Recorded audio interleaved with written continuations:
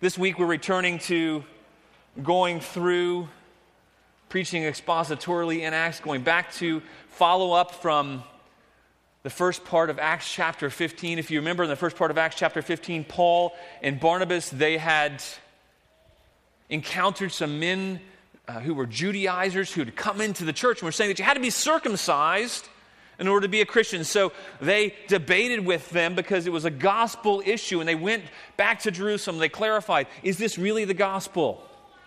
And then after that, the Jerusalem council, they convened the apostles and elders in the church, and they said, no, you don't need to do any works to be saved. Salvation is by grace alone, through faith alone.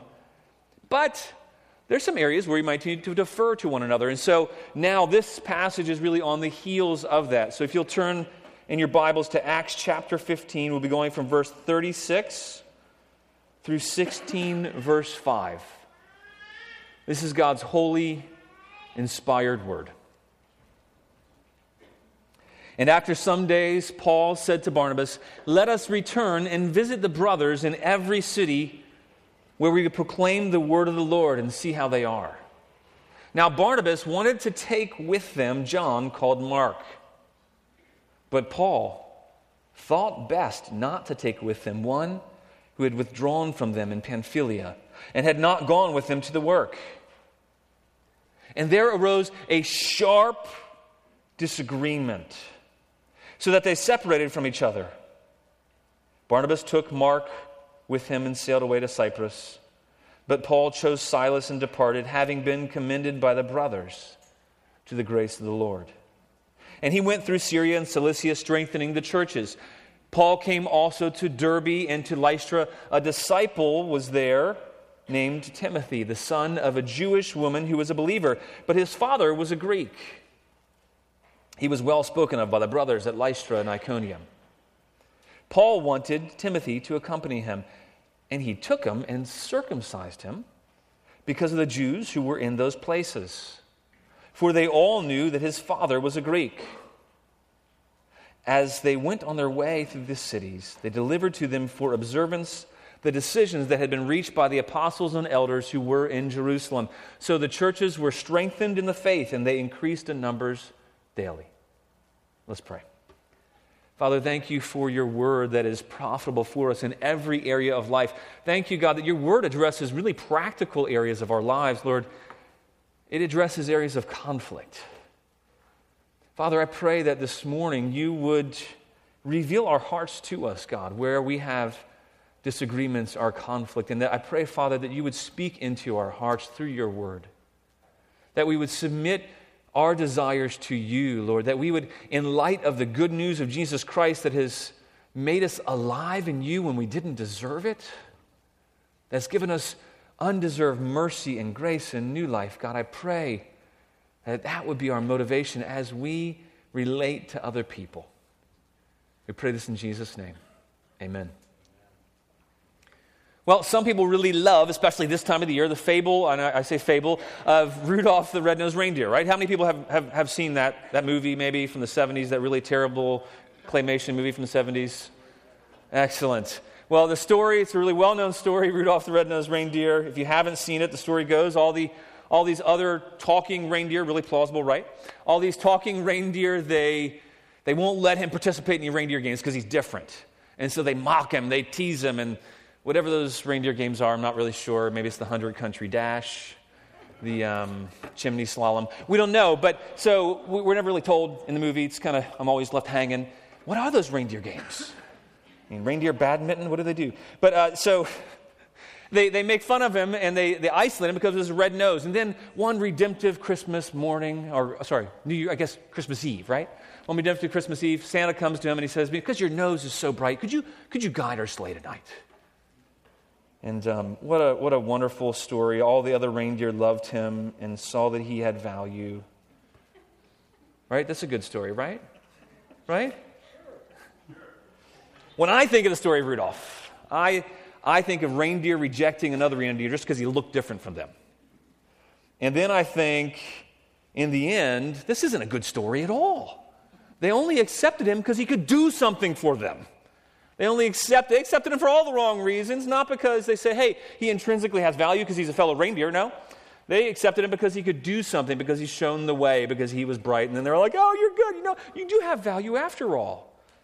So, put it that way, it's a bummer of a story, right? I hope I just didn't ruin that for all the kids in the room, by the way. So, I'm kind of okay if I did, but...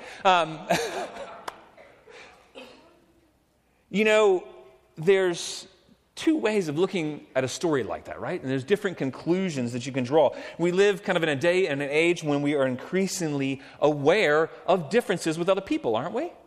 And I think that the connected age that we live in, it doesn't do anything to get rid of those differences. Sometimes it really heightens those differences, and it reveals how many differences there are amongst not just the people of the world, but amongst people in the church. Just take a second and look around for a moment. I know it's going to be weird, but so just look around for a moment. We're different, aren't we? We are a different group. Our differences sometimes are highlighted, hopefully not in this church, we pray by God's grace, but in the world around us, we see that sometimes our differences are highlighted as a reason for segregation or separation.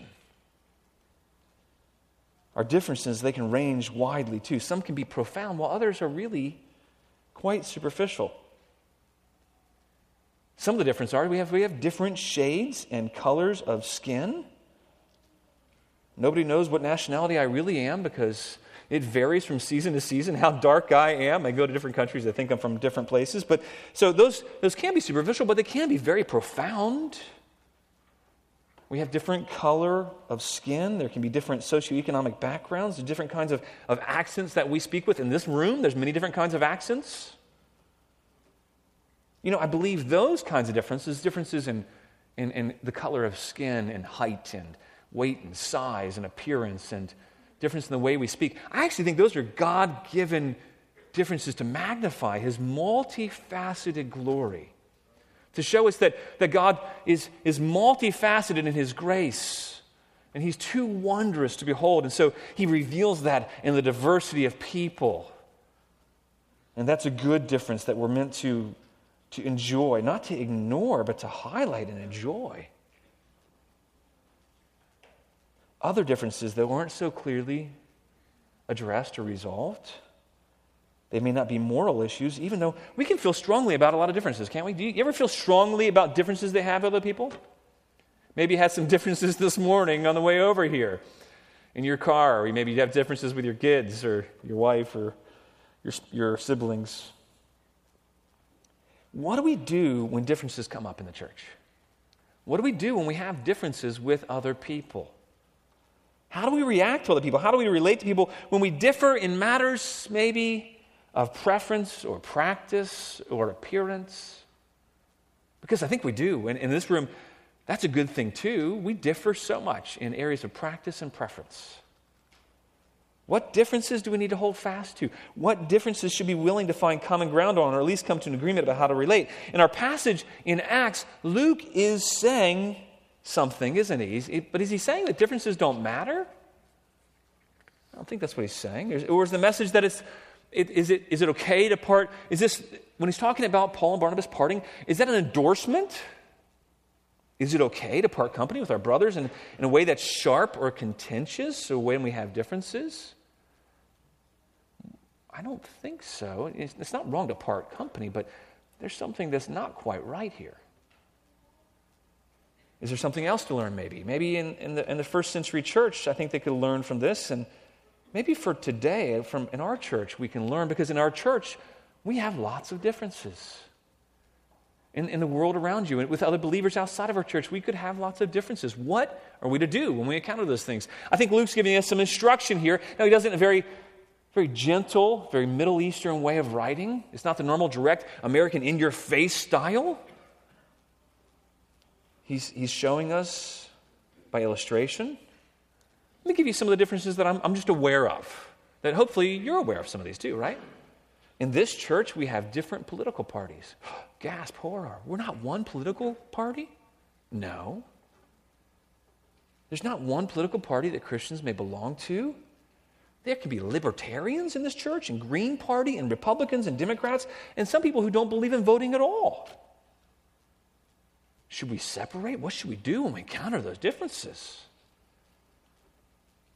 We like different artists and different art mediums and types and styles of art. There are people who believe in all manners and types of schooling choices for their children. There's a wide diversity of ideas about whether or not how to raise your kids and whether or not our kids should have phones, should they not, should they date, should they not, should they dance, not dance, should they listen to certain types of music or not. These are just some of the differences. Some here might struggle with physical daily pain, and others just can't relate because they're relatively pain-free. And so they might be tempted to think, well, can't you just come on, man, man up. Don't be a wimp. Is that really how we're to relate to each other? Some are passionate about different forms of exercise, and they advocate passionately for them. Some don't want other people telling them how to exercise or to exercise. I thought I heard an amen on that one. That was interesting. Not touching it. There's some people who advocate for abstinence from alcohol, and they base their convictions on biblical principles, and others in the same church advocate for the enjoyment of alcohol in moderation as a gift from God and base their convictions on biblical principles. Some endorse, might be shocking, smoking an occasional cigar, and others believe this is always and only polluting the body, which is the temple of the Holy Spirit, and you should never do it. There's just some differences here, right? There are different healthcare choices and practices in the church. There are differences in how homes are structured. There's differences in who works outside the home and who doesn't. And some wives here make much more income than their husbands. Some love the outdoors and find great peace there. Others think that only pain and suffering exist in the outdoors, where it's a place full of bugs and snakes and hardship. Can't relate to that, but amen for the differences. What do we do with all of the differences? When we encounter differences in how we relate to each other, when we encounter differences in preference, should we go looking for a monoculture church? Is that the answer? Where everybody else is just like us and thinks and acts and dresses just like us too? God forbid. I sure hope not. I believe the Bible, though, more importantly, would resoundingly answer no. You see, if people with many differences are in the church, though, it does beg the question, how can we relate? How do we get along? What is the basis for how we relate to each other? Is there a basis for how we relate to each other? How do we navigate through these really messy waters? Because if you're going to be relating to somebody in the church, which we really believe you need to be, it's going to be messy. Differences aren't bad. In fact, many differences are God-given for our good, for our benefit, and at times so that we can grow to be more like Jesus. Why does God do that? Well, because we need differences to grow. We need people who are different like us, to think differently than us, who react differently than us, so that we can grow, not to be more like us, but to be more like Jesus. And the main idea, what I think the guiding principle that we're going to see here, the main idea of the passage I think we need to get this morning is that the gospel is to guide us in how we relate to others. And I'm going to explain how we get there throughout the text. The gospel is what is to guide how we relate to others. That's the guiding principle. It's the gospel of Jesus Christ that unites us, that changes us, that saves us, that calls us together. And it's to guide, because of how we've been treated, it's to guide how we treat other people. It's also to guide when we defer for the sake of the gospel. And there's two principles, at least two principles. Boy, you could have several different messages on this passage. But there's at least two principles that I want to draw out that I think are applicable for our church today. And I think that Luke was trying to get across as well. And the first principle that we're going to look at from the text is that even when we're right, there is a wrong way to differ. Even when we're right, there's a wrong way to differ. And maybe put it more simply, maybe you like it more condensed, and you can just say, we can be right but wrong. We can be right but wrong. Look in verse 36, if you will, in your Bible, please. It says, "And after some days, Paul said to Barnabas, Let us return and visit the brothers in every city where we proclaim the word of the Lord and see how they are. Paul, he had a good desire to go back, to care for the believers in the churches that were started as a result of their proclaiming the word of the Lord. He wanted to go and see how they were progressing in the faith and knowledge of the Lord Jesus. He wanted to encourage them and strengthen them. We know that because that's what he ended up doing, is we went about strengthening the churches. Good desires, good motives, right? And then he wanted to go together with Barnabas, his buddy, his pal, the guy who really discovered Paul, if you will, and nurtured the gifts that Paul had and encouraged him. Barnabas was a notorious encourager. What better partner? They had been so successful on their first missionary journey because of Paul's brilliance and rhetoric and understanding the law and the gospel. And then Barnabas' care and encouragement. What a great team that made. So Paul says, hey, would you come along with me? Let's go back and encourage these churches. And there's a good pastoral concern and care for the church. It's the same thing we've been telling you about a ministry called Frontline Missions. Guys like Tim Kazee and others go and they care for churches around the world. It's a noble cause to go and provide pastoral care and check up and strengthen the churches around the world. It's a great and worthy mission, and one we're still called to today. That's why we have a partnership with the church in Tokyo. The challenge is, in Paul's case, he had some definite preferences, didn't he? About who to take with him on this mission. And then verse 37 tells us, if you look in your Bibles again, verse 37 and 38, it tells us that Barnabas, he wanted to take along his cousin John Mark. Now, and that doesn't tell in this passage, but you find out later that other passages in the Scripture that it's his cousin, John Mark. But it says in verse 38, but Paul thought best not to take with them one who would have withdrawn, or that word can sometimes have the connotation of deserted. It's not a positive word. Someone who withdrawn from them in Pamphylia and not gone with them to the work. So he was shunning work in Paul's perspective. Paul didn't think it was wise. Didn't think it was the best idea. He didn't want to take along with them somebody who had left them when things were difficult. I can understand that. If I'm given a job or a task, I don't necessarily want to take along people I think, I'm not so sure they're going to stick with me through the end. They're probably going to go home or leave in the middle of this, and they're going to leave me hanging. I want to take some people along who want to be there. So not a bad thing. And it was wisdom probably in this case as well. We don't know why Mark left them originally, but we can gather that Paul was not supportive of Mark's departure. And when it says withdrawn or departed, that's kind of a negative word. And then when Paul or Luke is very gently saying he didn't go with them to the work, that's an evaluation that he was not a guy who was willing to work hard at this point in his life. Maybe Paul thought Mark was lazy or selfish or maybe spoiled as the son of a very wealthy Jewish woman at the time. We don't know. All Luke wrote is that Mark left them with a sense of deserting.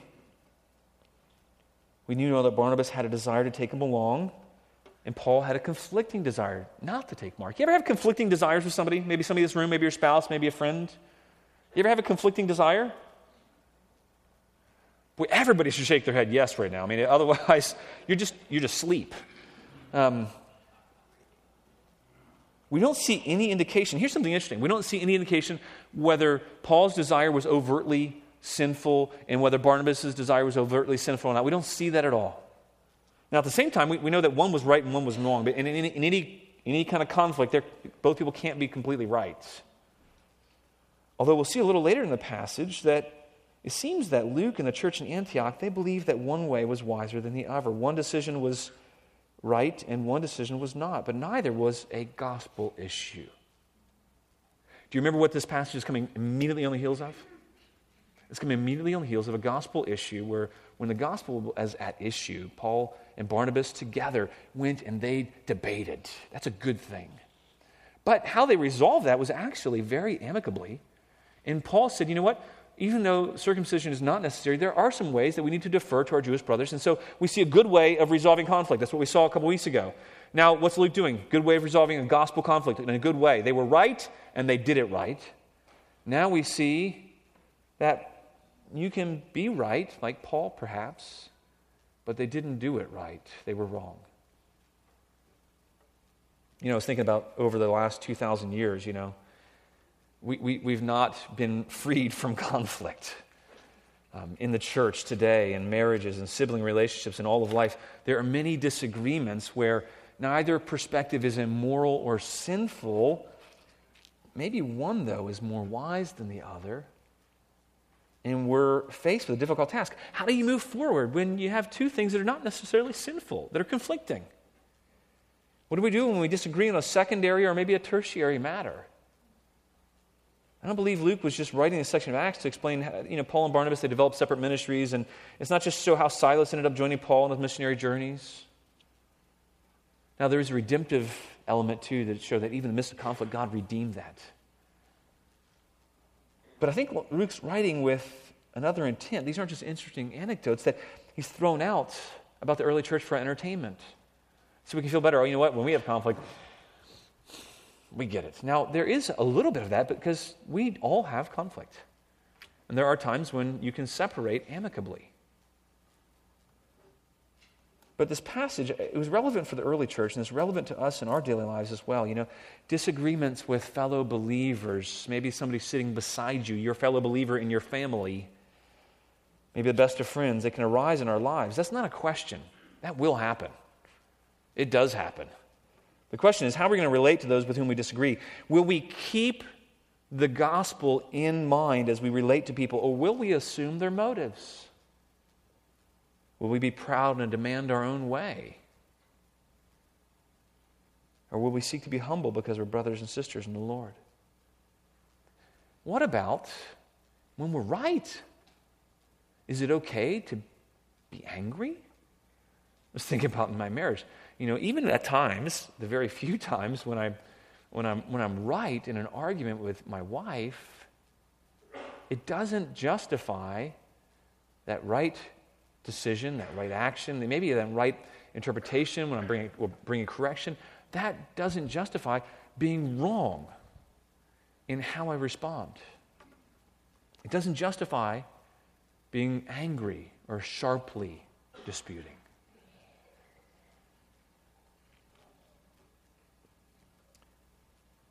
Question for us is, will we allow sharp disagreements or bitter disputes to arise when there are differences? Are we going to allow those to split open or separate? That's the connotation of that word separate. It's splitting open of their relationship. There was a separation, a splitting open. That's not a positive separating of the relationship. Or are we going to seek to treat others as we've been treated in the Lord? If this church is where God has placed you, then you can be assured He's also placed you amongst a bunch of people who are very different. When you looked around, you saw those people, that's your family. And He's done that for all of our good and for His glory. There's a lot of differences, and it can highlight, though, here's the opportunity the differences are. They can highlight brotherly love and affection all the more. As people who are vastly different, they choose to love and defer to each other and display Christ-like humility. And personally, if we were around only people who were just like us, we would never become more Christ-like. If you were around a bunch of clones of you, personally, that'd be frightening for me. Not about you, but about me. A bunch of clones of me. I know they terrify you too. So, if you were around people who were exactly like you, thought like you, acted like you, made decisions like you, life would maybe be easy before they annoyed the heck out of you. But you'd never have to grow. You wouldn't be challenged. So it's a wonderful opportunity for us to grow in being more Christ-like. We wouldn't have those opportunities if we weren't different, to grow in love, or patience, or long-suffering, or forbearance, or kindness, or humility. All of those kind of fruits of the Spirit, they're really only cultivated in the context of differences. Think about that for a moment. You can only forbear if there's something to forbear with.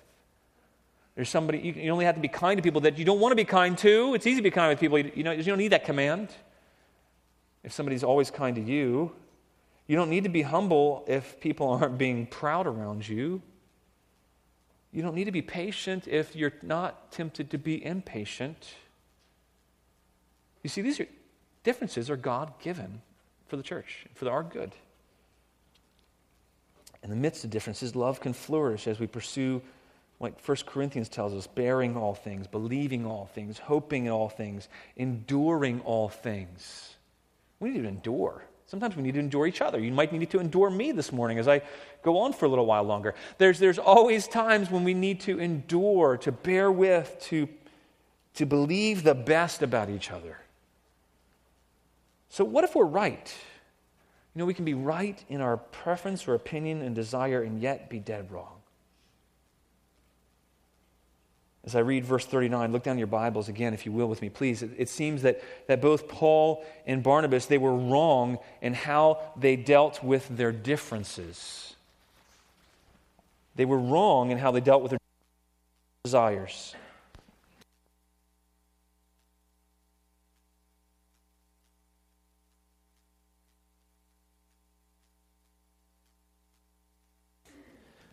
Verse 39 tells us, and there arose a sharp disagreement. You could use the words bitter dispute there as well. Not positive. There arose a sharp disagreement so that they separated. Their separation was not because it seemed pleasing to them and the Holy Spirit to send out in different teams. Their separation was not after great prayer and fasting. You see, all the other times they're being sent out, it's the Holy Spirit, it's prayer and fasting. There's other ways it's been made clear. What was the way they made it clear? There was a sharp disagreement, a bitter dispute amongst them. So they separated from each other. Now God redeemed that. Now it's encouraging to me because I've had lots of sharp disagreements in my life. I'm assuming you have as well. And I know that God can redeem those things. So it says Barnabas took Mark with him and sailed away to Cyprus. So you can almost think, wait a minute, so they had a bitter disagreement, and so they separated. And I'm taking Mark. So Barnabas goes away and he sails to Cyprus, his hometown. You know, I was thinking about a really common illustration for this in our society today is divorce. When parents break up, they get a divorce. It's always difficult on the children, no matter what, for good reasons or bad. It's even more difficult if there aren't clear reasons why. If mom and dad just say that they don't love each other anymore, or maybe they don't like each other anymore, they've just grown apart. How terribly confusing and heart-rending for the kids, isn't it? We've all seen that. Maybe you've seen that and experienced that personally. It must have seemed to the church in Antioch like their parents were breaking up, right? Barnabas went early on when the church didn't have any pastors. He goes and he immediately sees, oh my goodness, I need somebody who can help me teach. He goes and he gets Paul. The church begins to thrive and grow. And here's their two fathers in the faith in a sense. But now they see that this team is splitting up. The dream team, you know. I mean, if you remember back, years and years ago when they first had the first NBA dream team. And it wasn't such a huge success because they didn't really play together very well. They had the first dream team for the Olympics, and they didn't do that great because they really weren't playing together. But then later when they learned to play together, it would have been a shame if you said, no, we're not going to get together a bunch of people who are good at that. We're going to get a bunch of people who are no good. See, the church was seeing Paul and Barnabas who were very good at pastoring and caring and teaching in the church. And now they see that these guys who talk about the gospel, and we experience this with other churches. When we talk about the gospel is able to reconcile any differences, and yet the two leaders have been telling you these kinds of things. Now they separate because of some differences. What do you do with that? Think about it. Barnabas had supported Paul when everyone else thought it was a bad idea to hang around Paul because he might just kill you. Barnabas didn't just endorse Paul to the apostles. He also went, he specifically sought out Paul years later so that Paul could help him establish the church. There was obviously mutual respect between them. They had complementary gifts. They worked together very well. Probably the dream team, the best team really of any New Testament team who was going and preaching and teaching. And under the leadership together, the church grows to be a major center of Christianity in the first century. God had brought these two men together too. Think about it. Remember back in Acts 13? when they started out for their missionary journey. We see in Acts 13:2, it says, while they were ministering to the Lord and fasting. While they were ministering to the Lord and fasting, the Holy Spirit said, set apart for me Barnabas and Saul for the work to which I have called them. God brought them together, right? They've been called together, jointly commissioned by the Holy Spirit, sent out by the church. God had blessed the ministry of them together. It would seem like nothing outside of serious doctrinal error or maybe moral failure could separate these two great men and cause them not to work together any longer. Nothing else should have separated them. After all, they weathered the worst. Think about what these guys weathered, right? They had already weathered the very worst that life and ministry could throw at them together. You think that no differences really could draw these guys apart. You know, they'd been beaten. Paul had been stoned by people and left for dead. They had endured affliction and persecution. Paul served under Barnabas humbly. Barnabas then served under Paul humbly. They've been through thick and thin, sickness and deprivation and persecution and major doctrinal disputes with other people. And together through thick and thin, they've been on the same side. They valiantly defended, they upheld the integrity of the gospel in word and in deed. By all accounts, they were brothers just from different mothers. But almost shockingly here, we don't find there's any major doctrinal disagreement between these brothers. It's kind of shocking. There's no moral failure that was divulged that might explain the separation. What we find instead is they're sharply disagreeing or bitterly disputing about a matter of preference. It wasn't that the issue was completely unimportant. It was. It's just that it isn't an issue that's important enough to be bitter about. Now you have to know that this great writer and physician Luke, who's very artistically writing a history and teaching through it gently by example, he's a master of understatement and subtlety. He's writing in a way that demonstrates by truth, by example. And so he's gently revealing when people are wrong, and he mercifully and graciously, he avoids speaking negatively of brothers in Christ. And in this case, there's some subtle cues, I believe, in this passage as to what Luke's assessment is of their disagreement. He says this is not a loving, gracious disagreement. This is a sharp or bitter dispute. Now, in the Bible, that's never a positive thing. Disputing is okay, actually. We saw that a few verses earlier. They disputed. They vigorously disputed. It was about the gospel.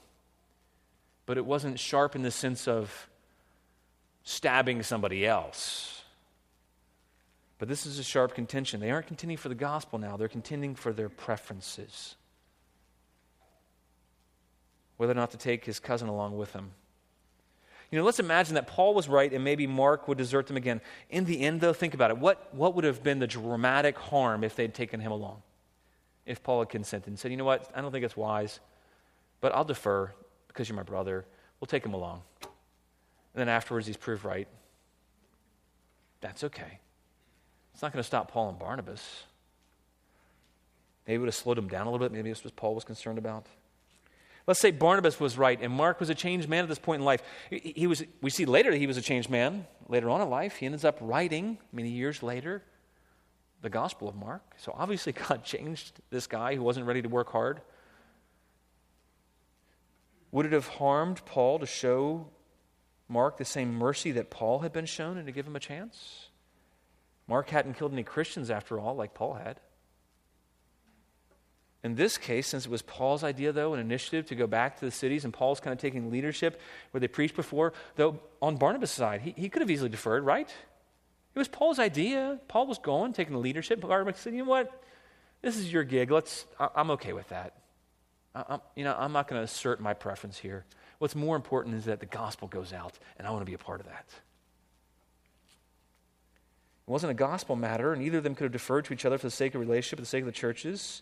And they could have as well, though, they could have still separated after prayer, after seeking the Holy Spirit, saying, you know what? I think what God's doing is he's revealing that there may be two different missions here. And then, now God used it so that Barnabas and Mark, they went their other way. Now, we don't know anything of them after this historically. We don't read again of them. But we know that, boy, God really used it to bring along Silas, who was a very well-educated guy who who spoke and wrote Greek. He ended up being Paul's amanuensis, or his scribe, when Paul was probably dictating from a prison hole to Silas at times. So God really used this redemptively. But it could have been approached differently. Sometimes separating is good for the work of the gospel and the sake of the gospel. It's all how you do it, though. And Luke's not endorsing, he's not saying they shouldn't separate, he's saying that it's not good, it was a sharp and bitter disagreement. So in this case, it wasn't a gospel matter. Either of them could have deferred to each other for the sake of the churches that they were ministering to. So I don't believe this is a positive separation. This is, look in verse 40. Luke is subtly showing that Paul was in the right. How do we know that? Well, look in verse 40. It says, but Paul chose Silas and departed. Here's where Luke is giving us a really gentle cue. He says, having been commended by the brothers to the grace of the Lord. What Luke's saying is that Paul was right. He was commended by the brothers were in agreement with him, and he was commended by them to the grace of the Lord. And there's a contrast here. It's a very Middle Eastern way of writing. He says Barnabas left, and he took John Mark, and he went. So Barnabas left. Paul was commended. Paul was commended by the brothers to the grace of the Lord. You see, even though Paul was right, he was not right to sharply disagree. You can be right. Even one of the greatest men of God, aside from maybe Jesus, Moses, Abraham, one of the greatest men of God of all times, Paul, he was right, but he was wrong.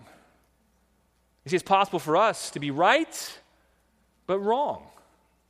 It's possible for us to relate to other people and to be right about our differences and our preferences, but be dead wrong about how we relate to them. I know for me, to my shame, so many times I've trumpeted, I'm just telling the truth, I'm just right. And I was dead wrong because I had a crummy attitude. I was proud. Luke has showed us another conflict that they resolved. They were continuing together for the gospel, and they deferred. They had dissent. They had debate about whether circumcision was required or not, and it was a gospel issue. And it was probably, if you think about the early part of Acts chapter 15, it was probably the most important debate they could have in the early church was, is the gospel of God's grace alone, through faith alone, or do you have to do works? I would say that's the most critical debate the early church ever took up. And yet they resolved it in a way that was God-honoring, and actually some concessions that you didn't have to do these other things, not eat meat sacrificed to idols, but it was in deference out of seeing the gospel go forward and not being a stumbling block. They resolved that issue, a major issue. Now we see not a gospel issue, not resolved well. So Luke's giving us some compare and contrast here. He's a masterful artist. And then, we can see that it's possible for us to be right and yet wrong. And then we can be right biblically. Think about it. Maybe you believe it's okay to have a glass of wine, but you can be dead wrong if you cause offense to your fellow brother and sister over a matter of drink. We can be right that the Bible does not speak to some issues of preference and practice, and we are free in Christ. Right? But we can be wrong if we make our freedom in Christ an issue and offend our brother or sister. In Galatians, sometime around this time frame probably, Paul writes to the Galatians. And he's railing. He's actually reserves the strongest word for the Galatians. He says, who's bewitched you, you fools, you foolish Galatians? And Paul knows that the teaching of never to call somebody a fool. So he uses some strong language, and he's railing against trusting in our own ability to keep the law in order to be justified or accepted by God. And he's commending the Galatians to their freedom in Christ. All of Galatians is really about that. You're free in Christ by the grace of God. He sets you free so that you don't have to earn God's favor anymore. But then, shockingly, in the midst of him saying, you're free, look in Galatians 5:13. I think we have it for you in the overheads. In the midst of this, he's commending them to their freedom in Christ. That's what all of Galatians is about. By God's grace, through faith, you are free. And he says, though, for you were called to freedom, brothers. Only do not use your freedom as an opportunity for the flesh, for your own fleshly desires, but through love serve one another. In the midst of this, maybe Paul is learning a lesson or has seen something. We're free to disagree, we're free to have differences, and we're free to actually dispute, but don't use your freedom as an opportunity for the flesh, your own desires, but use your freedom so that through love you can serve one another. We're not free to demand our own way. We're not free to have bitter disputes over things that are not gospel issues. So let us ask ourselves, are there any issues where we may be right, but we need to defer? Are there areas in our lives where we are free in Christ, but we may need to, through love, serve one another instead of using our freedom to serve ourselves? Luke's shown the reader it's possible to be right and yet wrong, and now he gives us another vignette. This is the second principle that we're going to see very quickly here, is that how we respond when we face differences that do relate to the gospel. He shows us the second principle here. It illustrates how the gospel is to guide our relationships with others, and it's that it's possible to be wrong and yet right, or even if we are wrong, there is a way that is right to differ. Even if we are wrong, and I have wrong in quotes there, I'm going to explain that in a moment. Even if we are wrong, there is a way that is right to differ. Paul circumcised Timothy. Hang on. Isn't that wrong? So even if we are wrong, there is a way that's right to differ. We can be wrong. We can defer to our brother and sister no matter our preference, even though we're free. So it's an area it would be wrong for somebody to say that we must do, but we can be wrong so that we are right and are relating and are gospel relating to other people. Now, Paul, he's going through the areas we see in verse 41 where they preach, they're strengthening the churches. And in 16:1, we see Paul came back to the town. Think about this, where he'd be stoned and left for dead. Boy, Paul put his own cause on the shelf and went to the town where he was stoned and left for dead before. But clearly his ministry had borne fruit. He encounters Timothy, who was probably a teenager when he first came through about 5 years earlier. And now Timothy is this young disciple who is now very mature. In verse 1, it tells us, if you look in your Bibles, please, it says, in verse 1 of chapter 16, it gives us a key to the text here. It says, Timothy is the son of a Jewish woman who was a believer, but his father was a Greek. That's one key. He was son of a Jewish woman. His father's a Greek. The second one is that he was well spoken of by the brothers at Lystra and Iconium. He had a great reputation in these towns. He was well spoken of in these two towns, but Paul wanted to take Timothy with him. You see, Paul saw that Timothy had potential as a future minister of the gospel, and he wanted to mentor Timothy, to take him along with him. And so in verse 3, if you look in your Bibles again, it says Paul wanted Timothy to accompany him, and he took him and circumcised him because of the Jews who were in those places. Is Paul contradicting himself? Did Luke get it wrong? Was Luke kind of checking out? Did he forget that he just written a few verses earlier that they were arguing that you should not be circumcised? It's not necessary to become a Christian. And yet now we see that Paul is circumcising Timothy? Well, it's important to know that in the historical context, this is one of these keys, that the child of a Jewish woman would have been considered a Jew, even though he had a Gentile father. The lineage, it would have been considered that it wasn't the mother's, the child's fault. He came from the mother, so he inherited the Jewishness from the mother. It would have been expected for a Jew then to be circumcised. Paul's wanting to take him along. Think about for a second, how did Paul typically do ministry? He goes to the synagogues first. Well, who's in the synagogues, right? Jews. And so he goes to the synagogues, and he goes to the Gentiles. And this model, it would have been a constant stumbling block, because it says in all the other towns around, they knew his father was a Greek. What they're saying is they knew that his father wouldn't have had him circumcised. And so he wouldn't have been as effective in ministering to the other Jews if it became known, and it was known, that he was not circumcised as a Jew. He wouldn't have been looked on as a true Jew. He wouldn't have been able to speak into their lives in the same way. He couldn't have related to them. Think about what people talk about incarnational ministry in the culture that we're in. It doesn't mean becoming like them, but it means in some ways becoming all things to all men so that we might save some. So maybe you have a neighbor who has interests that aren't ungodly, that aren't unbiblical, that aren't immoral, that you think, you know what, maybe I can take up gardening so that I can, relate to my neighbor who loves flowers. Maybe there's some ways that I can die to myself, some preferences that I have, because it's a gospel issue, I want to be more effective, more fruitful for the gospel. And so because of that, there's some things that I might need to lay aside or change or do differently. Maybe my personality needs to change so it's not a barrier to the gospel. Maybe, I have a style or preference or way of dressing that because that's not the culture that I'm living in, I need to change the way I dress to defer to people.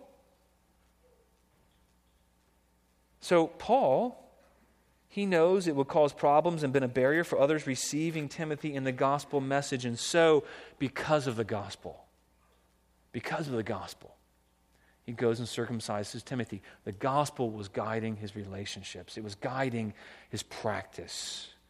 It was guiding how he dealt with differences. You see, because it was no longer necessary, he was now free to defer.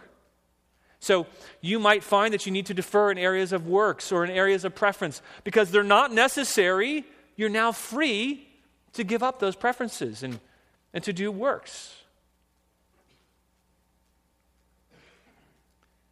You might think, how in the world does that make sense? How in the world can Paul do something that's wrong? And yet Luke depicts it as if it was right. It would have been wrong, you see, if Paul had affirmed that circumcision was necessary to be saved. But that's not what he's doing. He's actually still upholding that.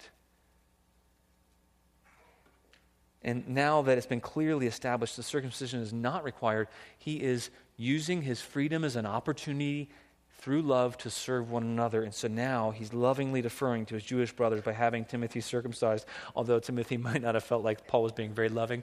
But both of them committed to that because they did not want to be a barrier to the proclamation of the gospel. Do you see? For the sake of freely proclaiming the gospel, Paul and Timothy set aside freedom to serve others. So Luke is showing us gospel issue, resolved, deferring. Non-gospel issue, not resolved right. Another gospel issue, the gospel is to guide how we relate to each other.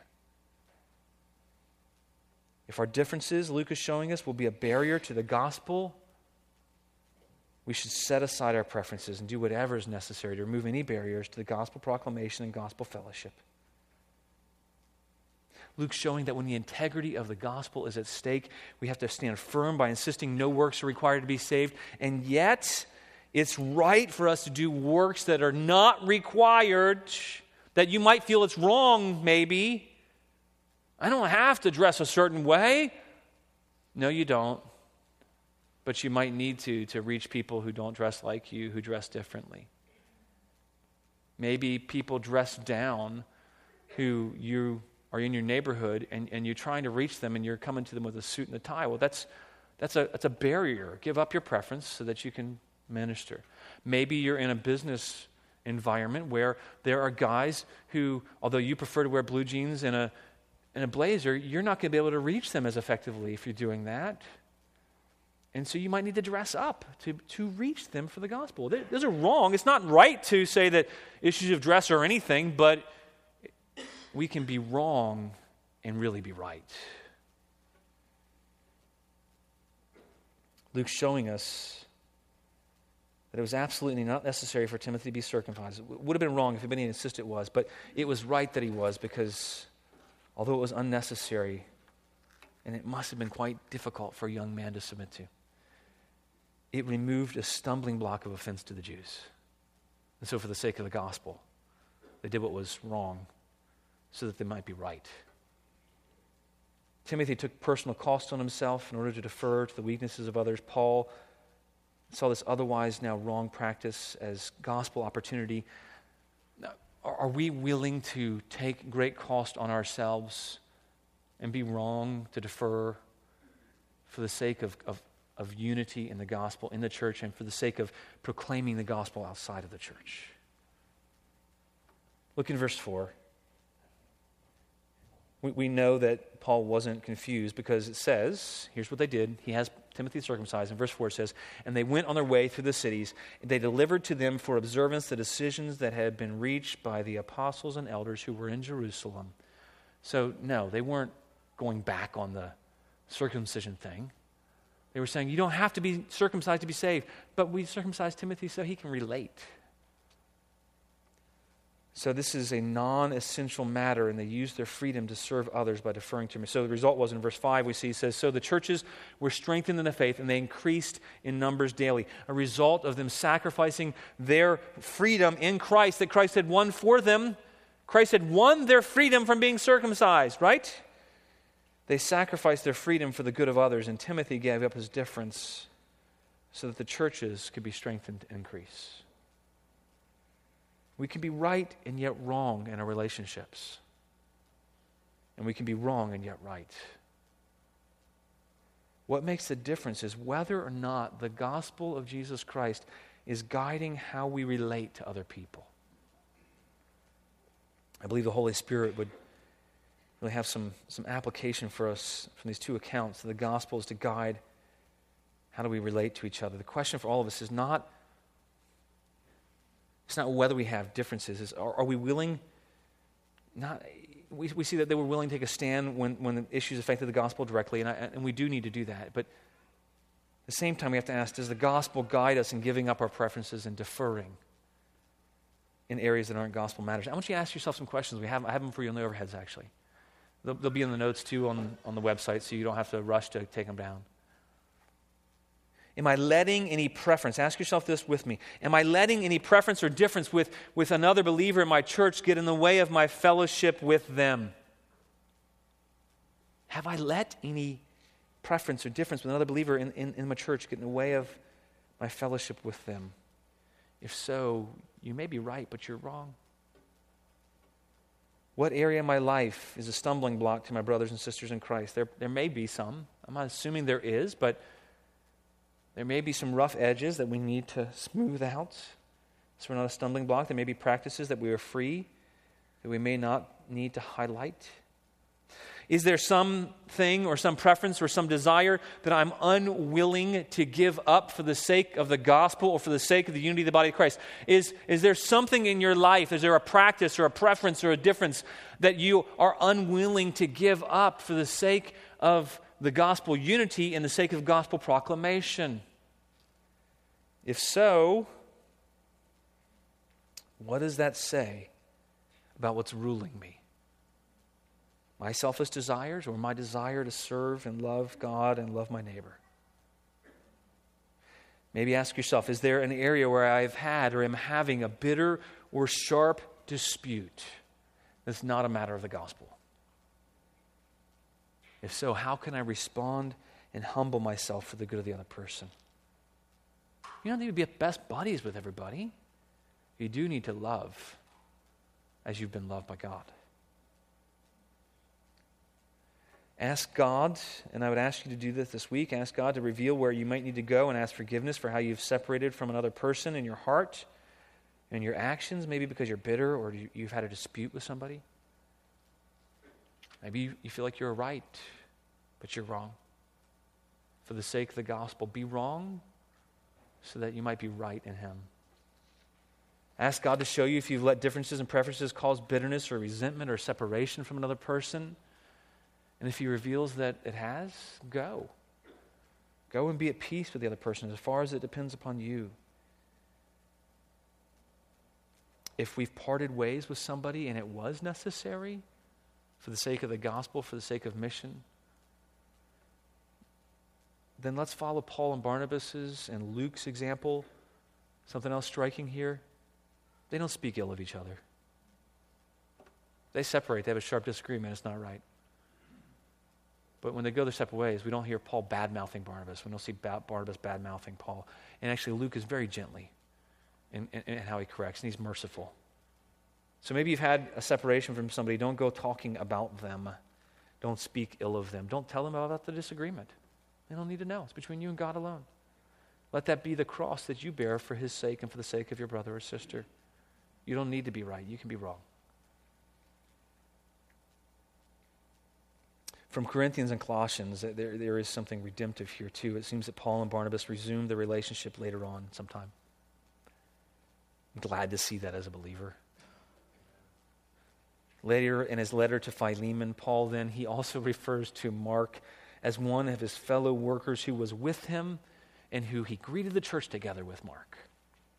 How cool is that? He thought Mark was worthless to go on the work of ministry, and now not only does he not think that, he's Paul's a fellow worker with me.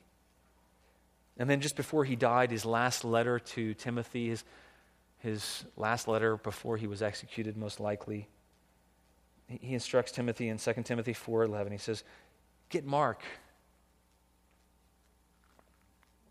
Get Mark and bring him with you, for he's very useful for to-me ministry. Paul, he had obviously reconciled with Barnabas, and later Mark, and Mark was a good choice for ministry, even if it wasn't the right timing and wise then. And we know that Paul learned his lesson. We see in Romans 12:14, Paul writes, bless those who persecute you. Bless and do not curse them. Live in harmony with one another. Do not be haughty, but associate with the lowly. I wonder if Paul was thinking of his disagreement with Barnabas when he's writing these words. He's convicted and he's writing. He says, never be conceited, repay no one evil for evil, but give thought to do what is honorable in the sight of all, if possible, so far as depends upon you. Be at peace, live peaceably with all. So far as it depends upon us, are we living peaceably with all? In our areas where we have preferences or differences, will those things cause others to not listen to or perhaps reject the gospel or break fellowship with us?